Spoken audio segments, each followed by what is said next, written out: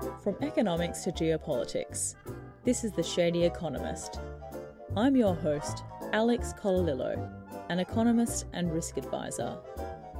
Please join me and special guests on all things economics, international relations, and more. I'm here to keep you informed, simplify complex economic theory, and equip you with the tools to empower yourself and engage in intellectual debate. So, let's get started.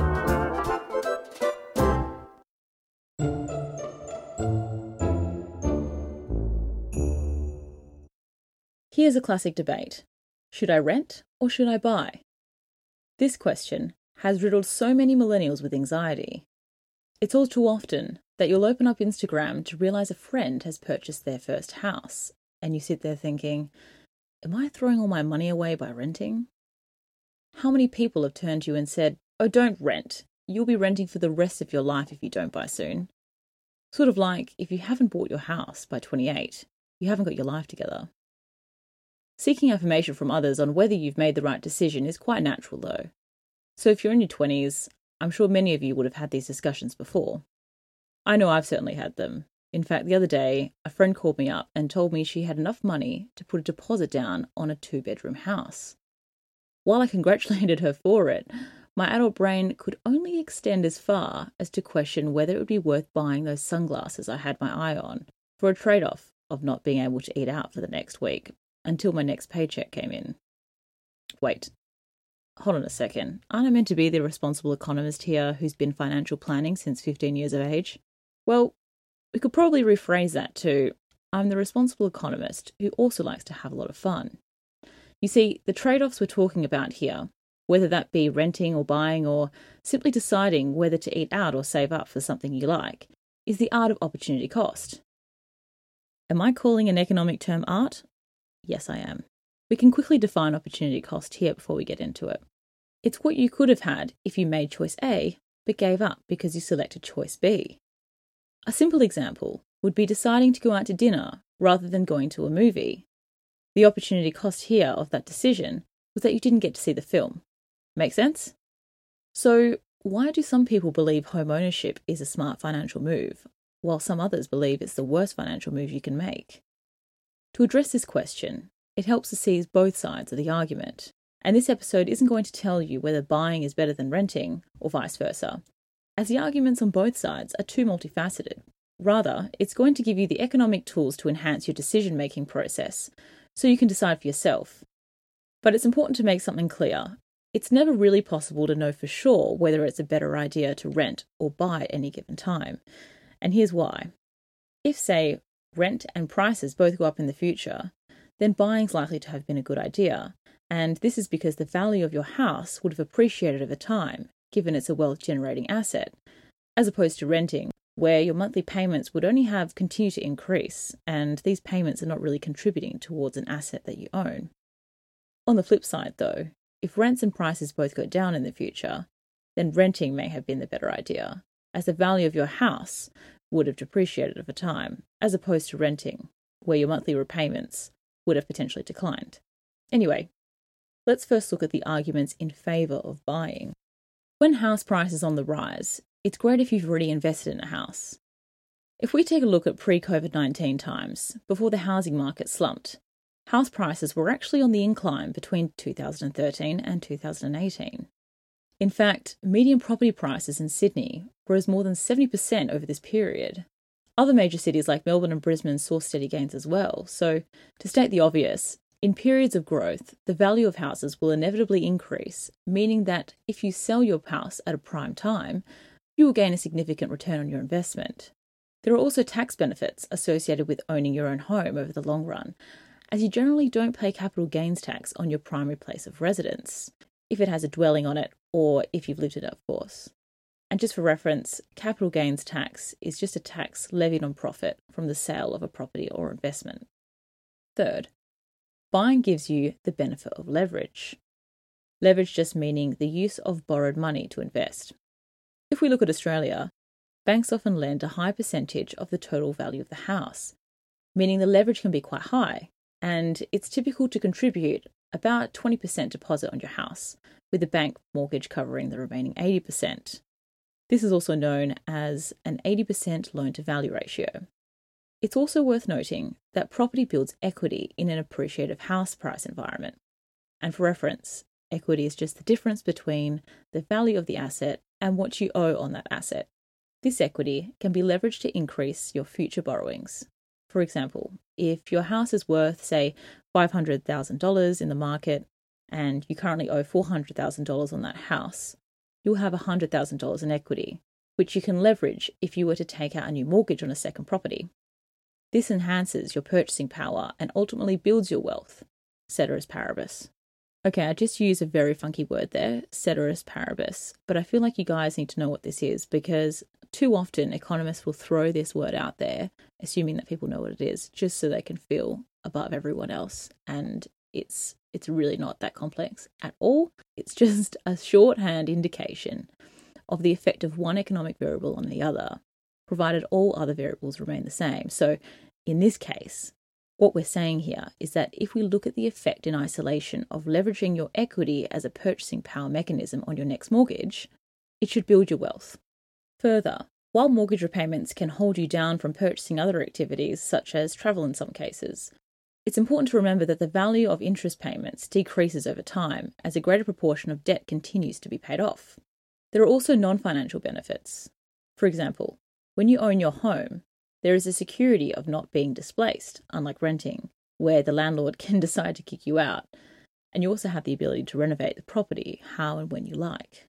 To top it off, if we look at what the Australian government is doing at the moment, they're injecting a $25,000 stimulus grant for people who want to build a new home or renovate, so it's a good time to be building a house.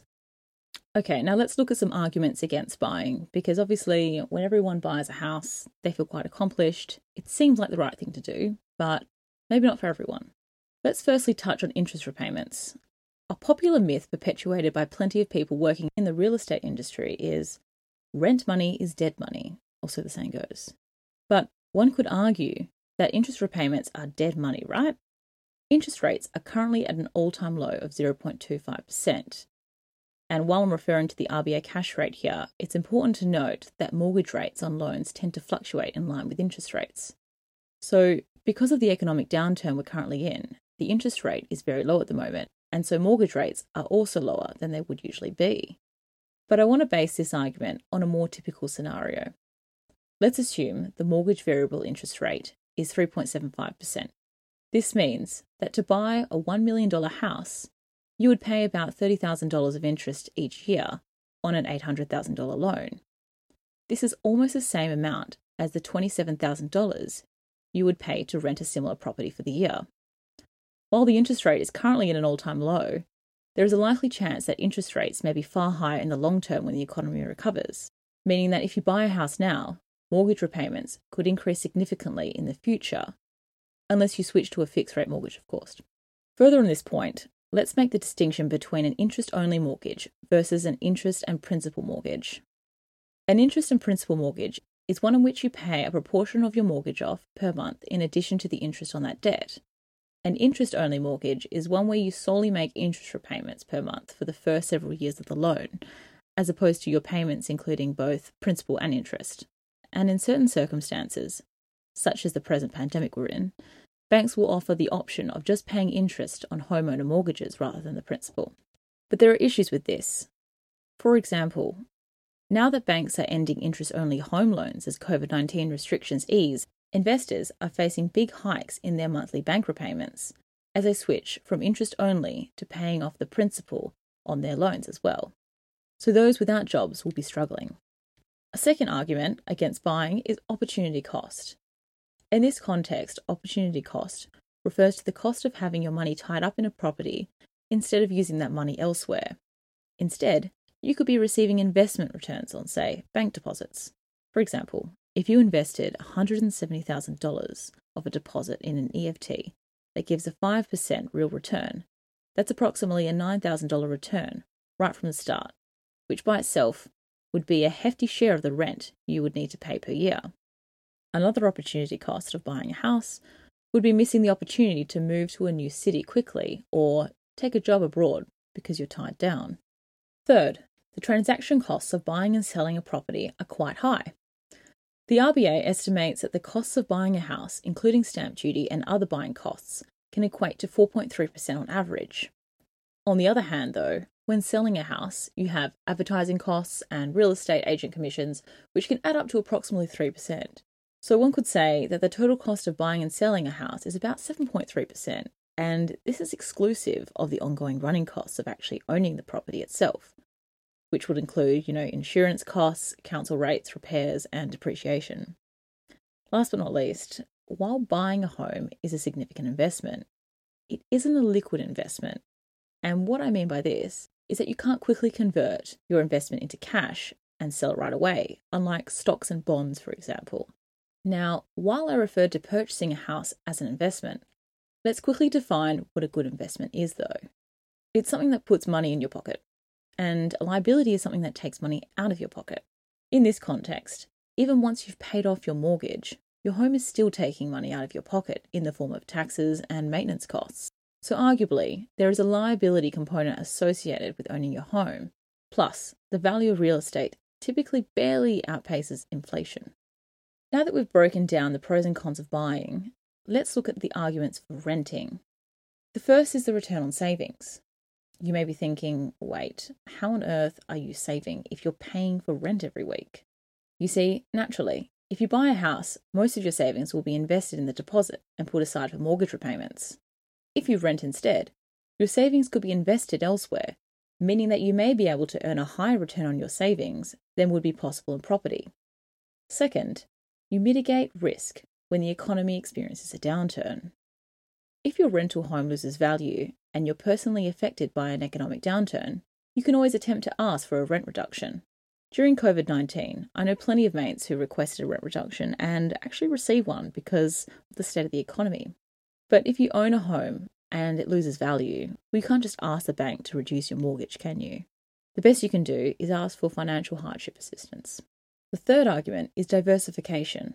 When you buy a house, a significant proportion of your total wealth is packed up in one single investment, which can be impacted by many factors out of your control.